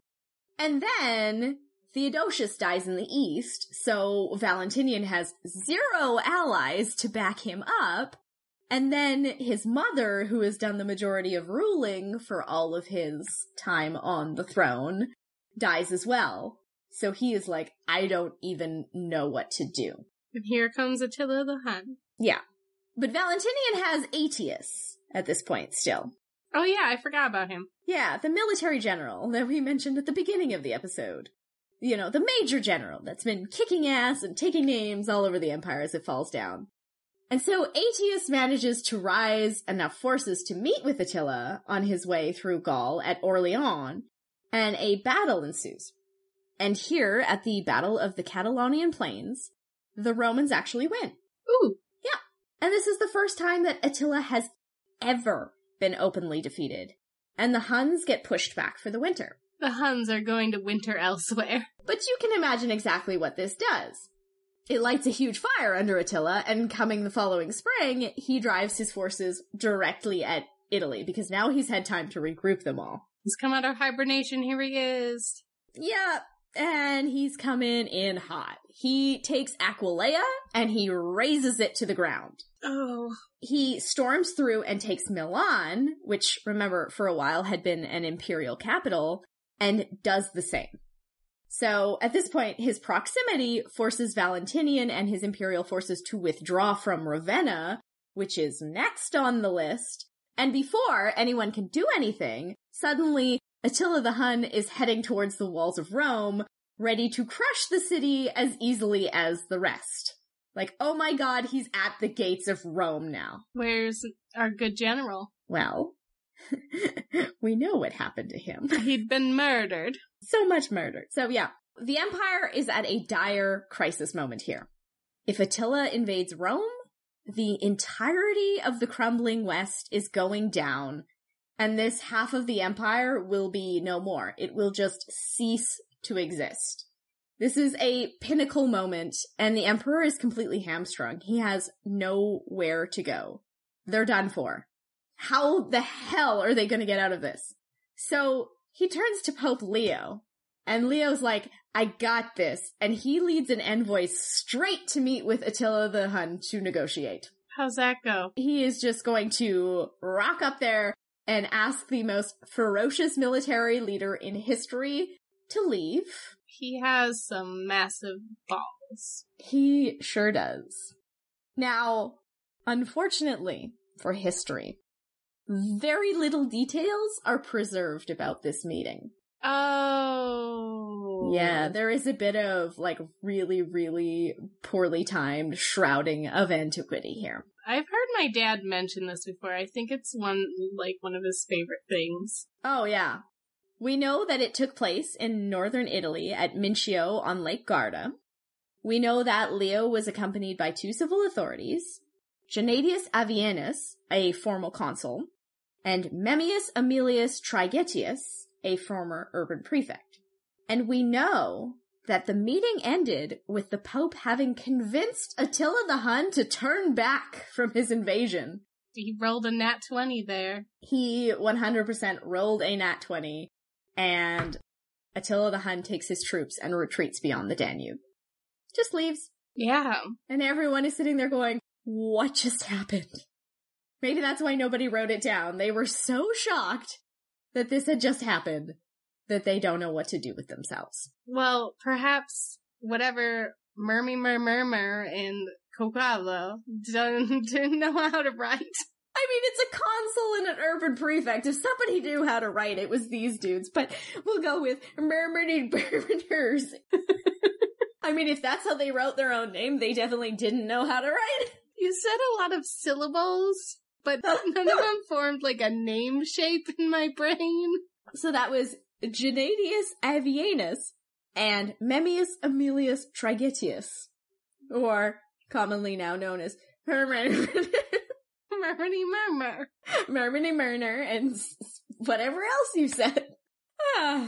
Well, obviously, because we know almost nothing about what actually went down in this negotiation, it's become a topic of massive historical speculation as to what exactly the Pope said or did, and the accounts are little. So the only real contemporary account, air bunnies going on here, that we have is very small and comes from St. Prosper, who accounted the meeting about 3 years after it happened. And this is what he said. Now Attila, having once more collected his forces, which had been scattered in Gaul at the Battle of Chalons, took his way through Pannonia into Italy. To the emperor and the Senate and Roman people, none of all the proposed plans to oppose the enemy seemed so practicable, it's not a word, but it's there, so practicable, sick, to send legates to the most savage king and beg for peace. Our most blessed Pope Leo, trusting in the help of God, who never fails the righteous in their trials, undertook the task, accompanied by Avienus, a man of consular rank, and the prefect Trigetius. And the outcome was what his faith had foreseen, for when the king had received the embassy, he was so impressed by the presence of the high priest that he ordered his army to give up warfare, and, after he had promised peace, he departed beyond the Danube. So, doesn't really tell us a lot. But there is another account from the 8th century by Paul the Deacon that has this to say. Quote, Attila, the leader of the Huns, who was called the Scourge of God, came into Italy inflamed with fury after he had laid waste with most savage frenzy in Thrace and Illyricum, Macedonia and Moesia, Achaia and Greece, Pannonia and Germany. He was utterly cruel in inflicting torture, greedy in plundering, insolent in abuse.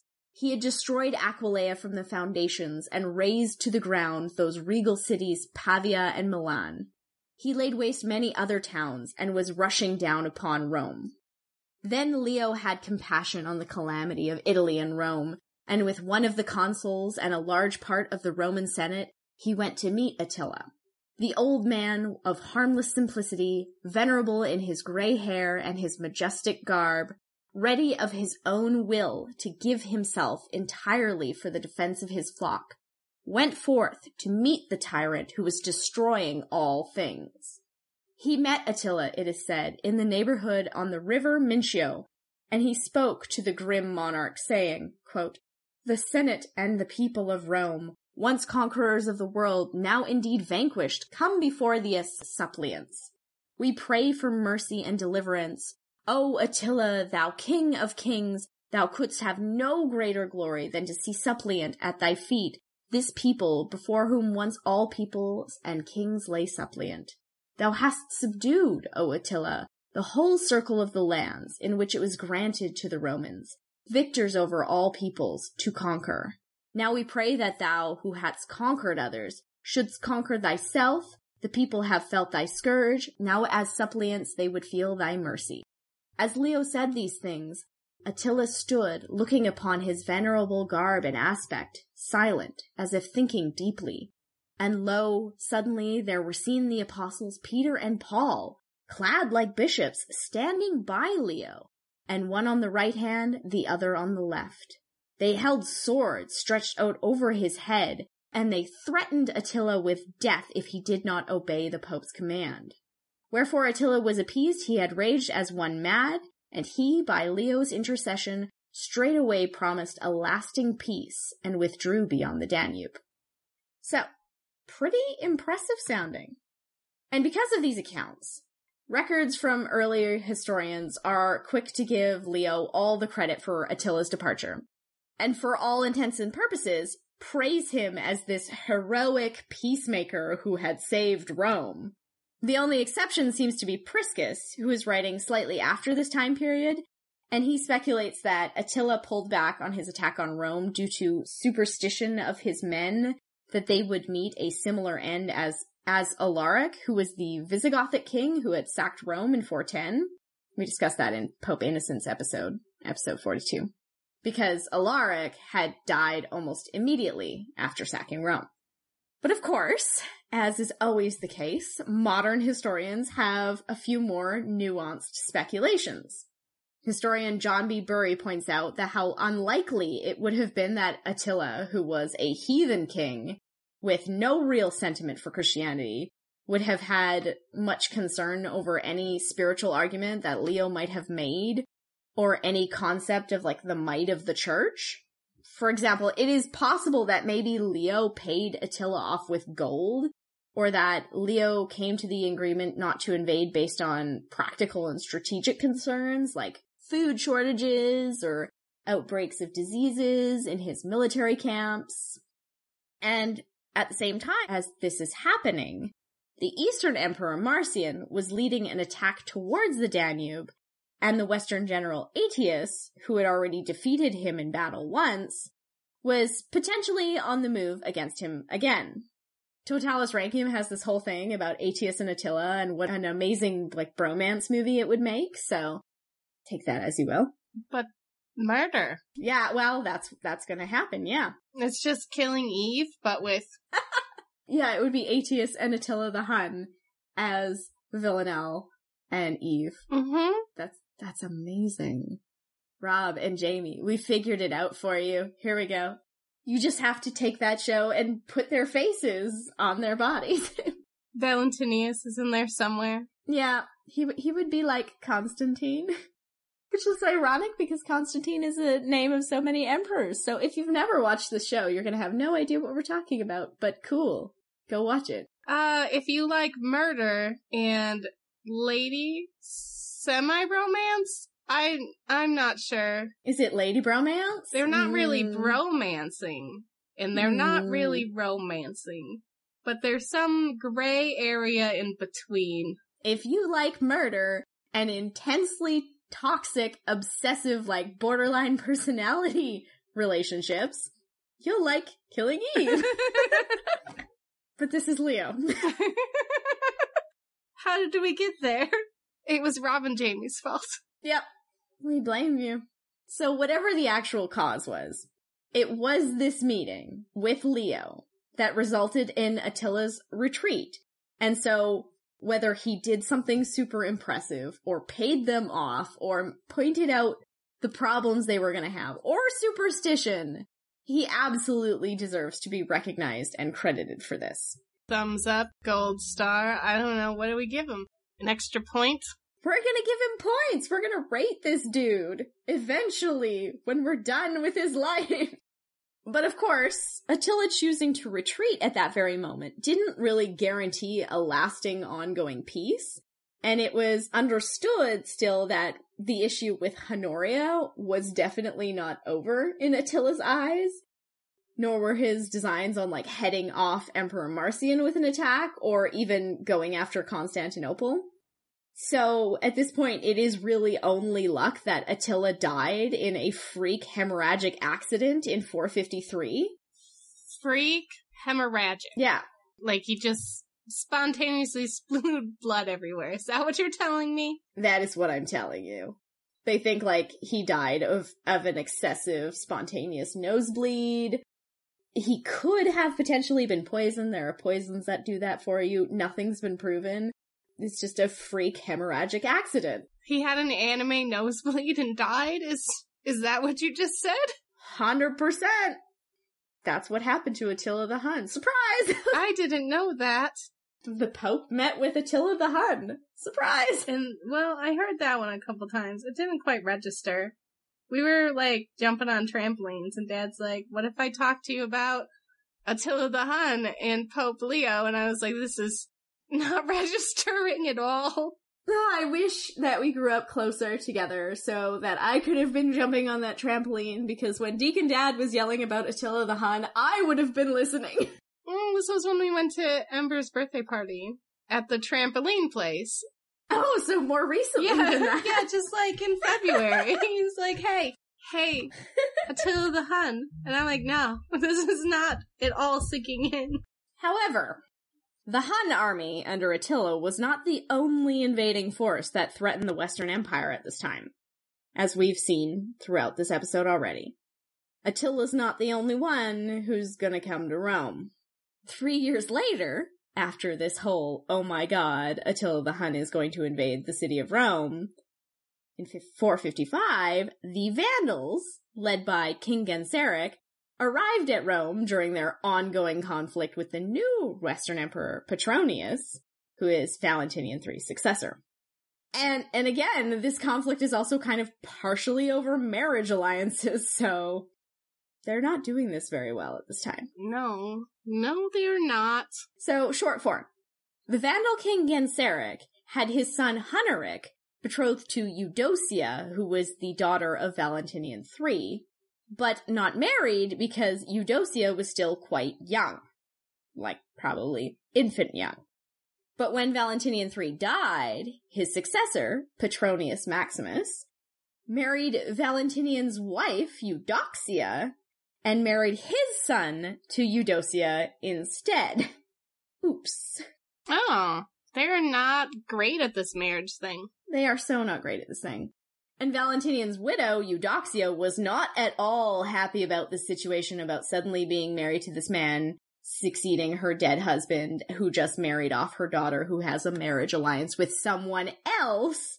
So she kind of does a little tiny mini Honoria here and turns to the Vandals, basically asking them to kill her new unwanted husband.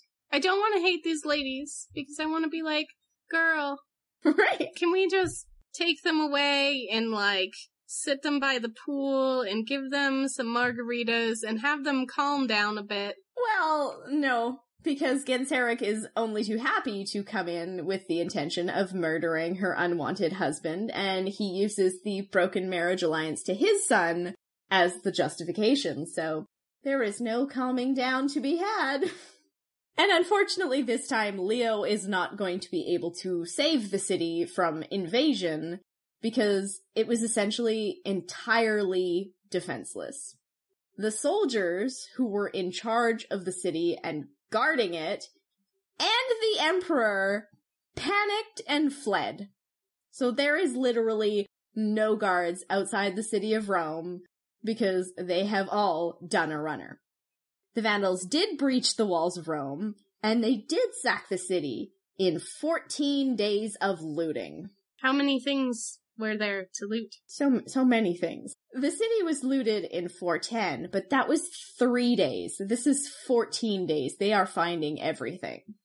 But that being said, the Pope didn't fail entirely here, because he was actually able to prevent the Vandals from committing complete destruction by persuading them not to kill Roman citizens or burn buildings, which is, generally the worst part of being sacked.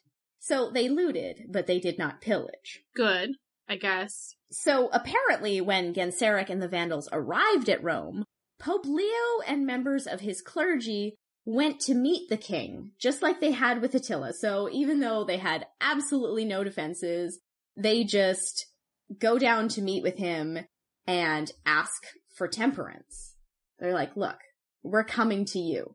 Please do not hurt everybody. There are no military forces within the city. There are only civilians who are not going to take arms against you if they're going to be spared. And he's actually able to achieve an agreement from Genseric to spare also the basilicas of Peter, Paul, and John, where the people of Rome could come and take refuge, and get him to agree that the homes in the city wouldn't be burned. So, yeah, the Vandals still absolutely looted all the valuables from the city and left with a substantial cohort of hostages. Valuable hostages? Valuable hostages, yeah, generally. Senatorial hostages. Any type of patrician hostage, yeah. But for the most part, Rome survived this invasion with most of its structures and most of its population entirely intact. After 14 days of crazy looting, they're pretty much okay. So, after the Vandals retreated, the churches in Rome held solemn services of thanks for their survival, and immediately began to rebuild what had been damaged, and Leo apparently showed no signs of discouragement, and also sent, priests and alms to follow the Vandals to provide support for the hostages. This is a man who is doing all the right things. Meanwhile, the emperor, the one who had panicked and fled, Petronius Maximus, was set upon by a Roman mob and killed for being a coward.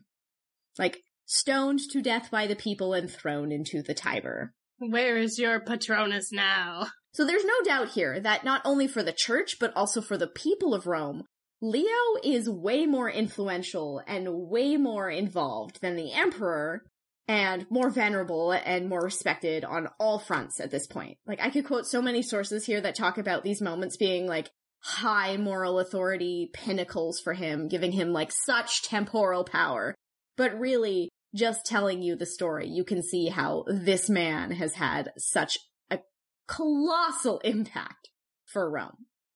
Finally, we have a couple small things he deserves some credit for. So, Leo actively restored churches after the Vandal invasion, like St. Peter's, and where else needed, like the roof of St. Paul's beyond the walls, after it was destroyed by lightning.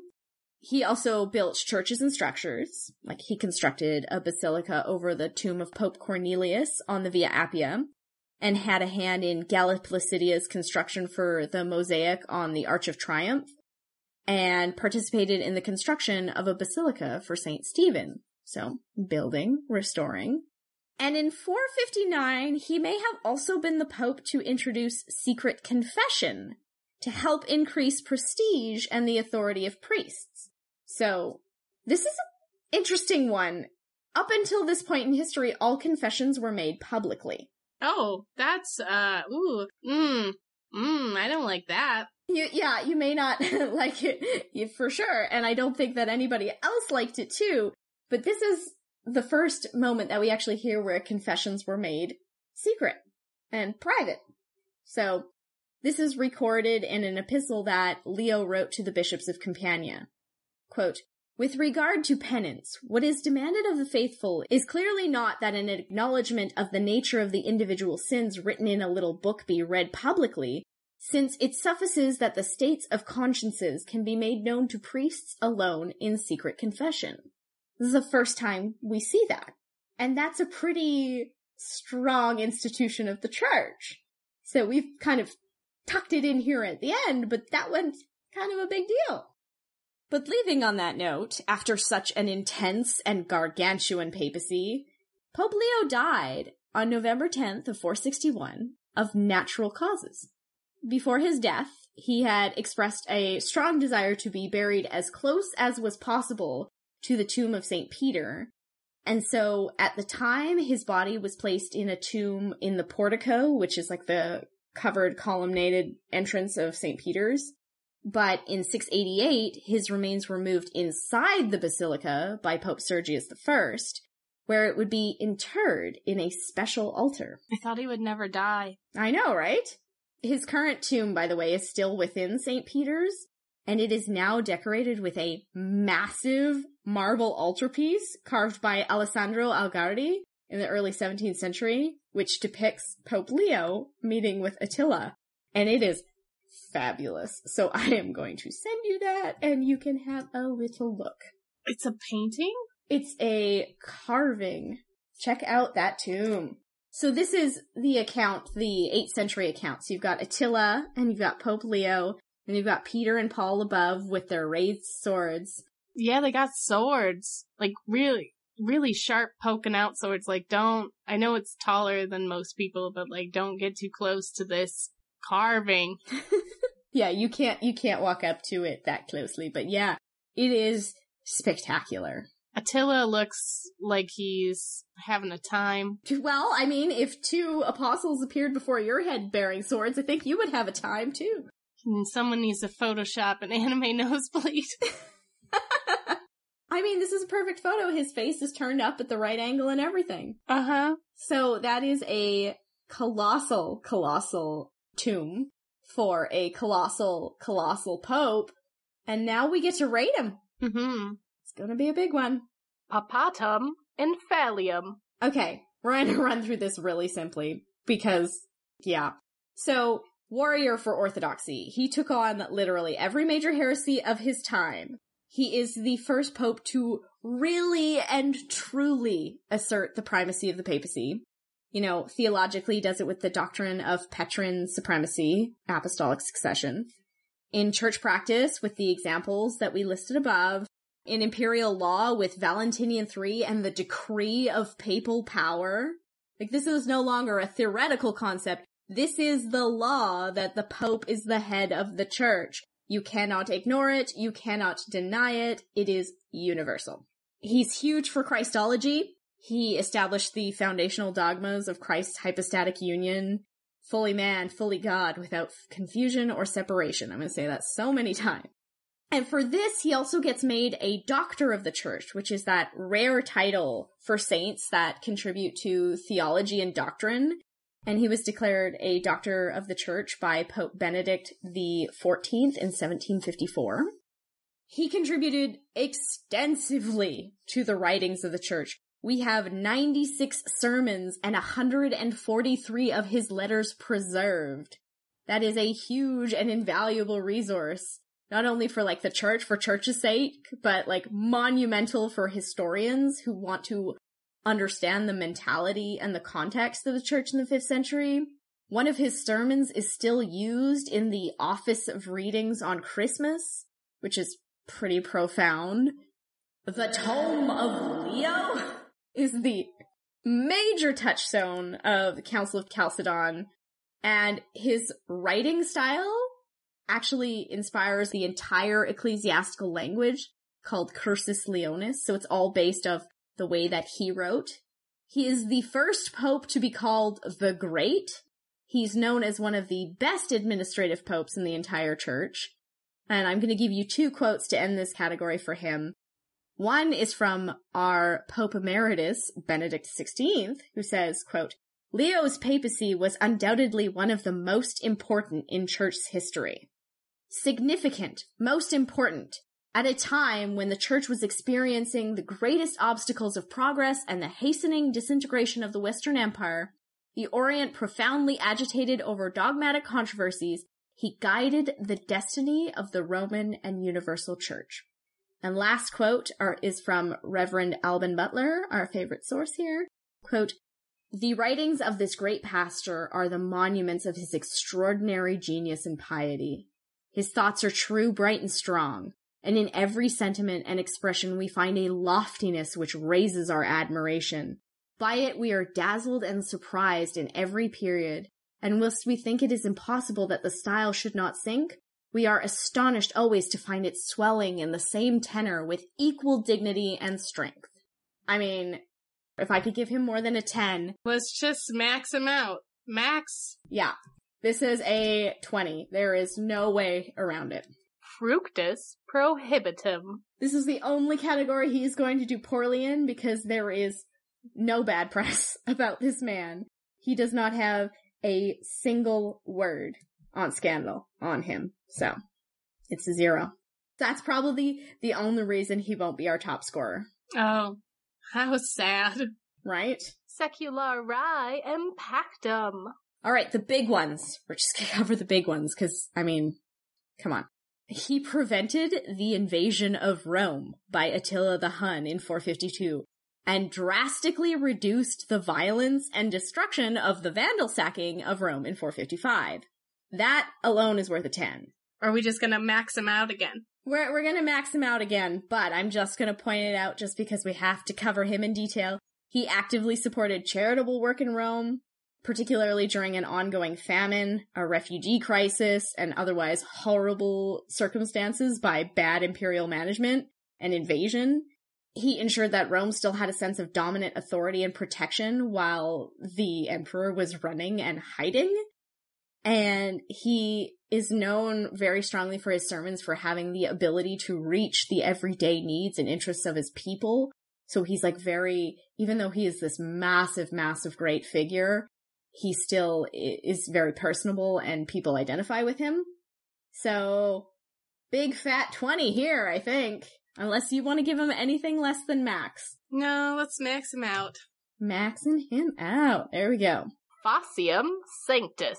Oh, we're gonna look at a couple here because, So, the one we normally rate on, I'm gonna send you first, but this isn't the one we're gonna rate him on this week because, again, not even close to the most famous one. So, it is so bland and it just does nothing aside from a massive, massive nose. That is a big nose. That is a huge nose.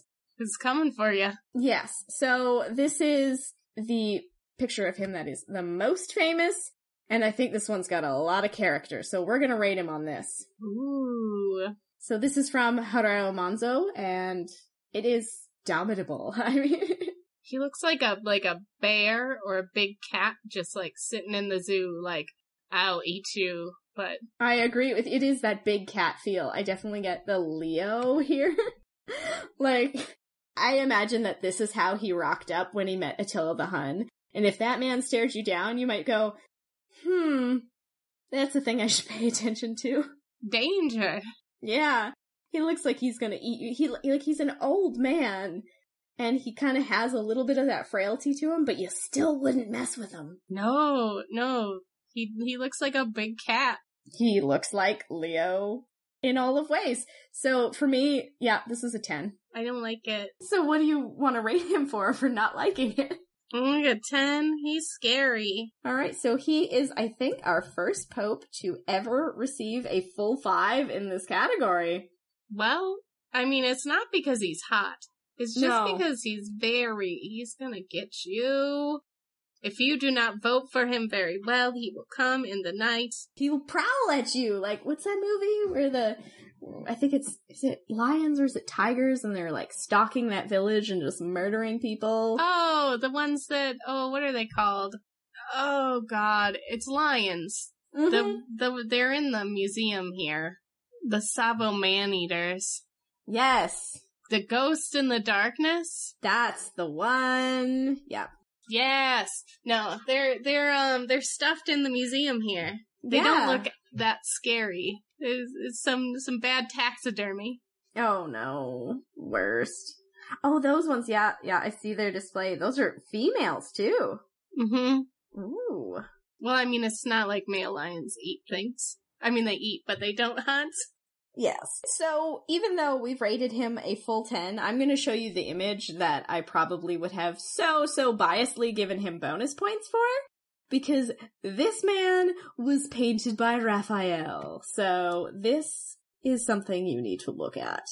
It's also him meeting Attila, because so famous. But this is a Raphael painting. Gotta open it bigger, because that's too, there's so many ponies with thick ponies. Yep. Chonky ponies. The Pope is riding a chonky pony, but he's not as chonky as the one up front. Peter and Paul are out brandishing their swords again. Everyone in this painting is dummy thick. Yeah? There's just a naked man on another pony. He is naked over there, isn't he? Except his hat. He's got a hat on. Well, you need protection. He's so protected. This one's amazing. So. Wow. There are a lot of ponies. Where is Attila? I found the Pope in Murmur. Murmur, yeah. Oh, is this Attila doing his anime nosebleed again? Yep, that's him right there in the front. I was looking for he's in the orange and blue. He's like, whoa. Wow, he just does the anime nosebleed too. Yep, he's prepared for it, so. Yeah, I bet when it happened for real and he died, they were like, this is just what Attila does. Yep, that's what happened. And then, we got Peter and Paul up there with their swords. Yeah, they're doing a brandish. And, Peter's got his circular friends. Yep. So this is in the Vatican now, in the Stanza di Raffaello, along with a lot of my other favorite paintings. It's not my favorite painter, but he's definitely up there, so it is very cool. I like the one yawning over in the corner, the bored horse. Oh god, I love these paintings because we just look at them forever and just find more exciting things in them. Yeah, he is very bored, isn't he? He looks very sleepy. They're both very sleepy over there. Yeah, well, they rode straight too. A derpy pony. I still am not sure why this one man, the only naked man, this other man down by Attila has such tight see-through clothing on you can see his abs and belly button. There's no reason for that, Raphael. You know what? One day we're going to do a bonus episode where we just look at these paintings and describe them for you and find all of the weird. There's a garden gnome in the back. Where? He's above the naked man. There he is. Yep. That is definitely a garden gnome. So, yeah, this is fantastic. I love it. It would have been worth bonus points, but we don't give bonus points for that. I really need to know the practicality of this naked man. Why are you here? Maybe he's like a hostage or something, and he's on a pony. Maybe he's just... We were talking about nudists before we started recording. We did, and we summoned one. We summoned a nudist. We did. We made a tulpa in our image here. Tempus Pontificus. So how long do you think he was Pope for? This is a trick question. Could be. Let's see.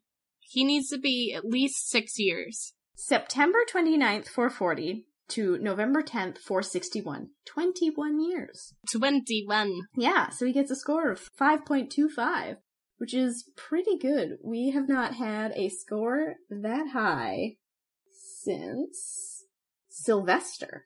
All right, everybody, it's the canon bonus round! I mean, of course, this man is a saint. His feast day is November 10th. Wouldn't it be funny if he wasn't? If he wasn't a saint? Mm-hmm. Well, spoiler alert, this man is not a patron saint of anything. I don't understand. I don't know. You'd think he would be the patron saint of everything? He's a doctor of the church. If you Google, like, Pope Leo I patron saint, you'll get a lot of churches that claim him as, like, their patron saint, but it's not, like, an official patron sainthood of something. So, I mean, we have to make him the patron saint of something because, my God, that's an error that we need to rectify. Yeah, I want him to be the patron saint of the song from Mulan, Make a Man Out of You. Okay, alright, I'm going for it. He's defeating the Huns. He is. Yep, I love it. You know, I send your cousin gifts of that song all the time. Jay? I send him all of the things about how he needs to be a man. Oh, man. Yeah, he doesn't know how to handle it, but like once a week. Now he has a patron saint for it. Oh, that's what I'm gonna send him next, and he's gonna be so confused. He's gonna be so lost. I think he's often lost when talking to me, but yeah. No, I think he's often lost when talking to all of us as a group. Are you on drugs? No, stop projecting. Total score. Okay, so this man who has done so much for the church has scored a 51.25. Ooh, wait. How much did Peter score? Peter scored higher than that. Peter scored a 51.5, so he's 0.25 higher than Leo. How dare. I know. And that's because Peter had scandal. That's because Peter was the douchiest face. He had some fructus prohibitum and was a douche. Leo was 100% not a douche. So, okay, there is one final question, and I know the answer, but I think we can say, this man is popey enough. He is pizzazzy enough. Get him a bull. He is so worthy of that bull. Like, yes, I want to write like, yas in here for him instead of just yes, but then he wouldn't color code properly on my spreadsheet. Yeah, don't do that.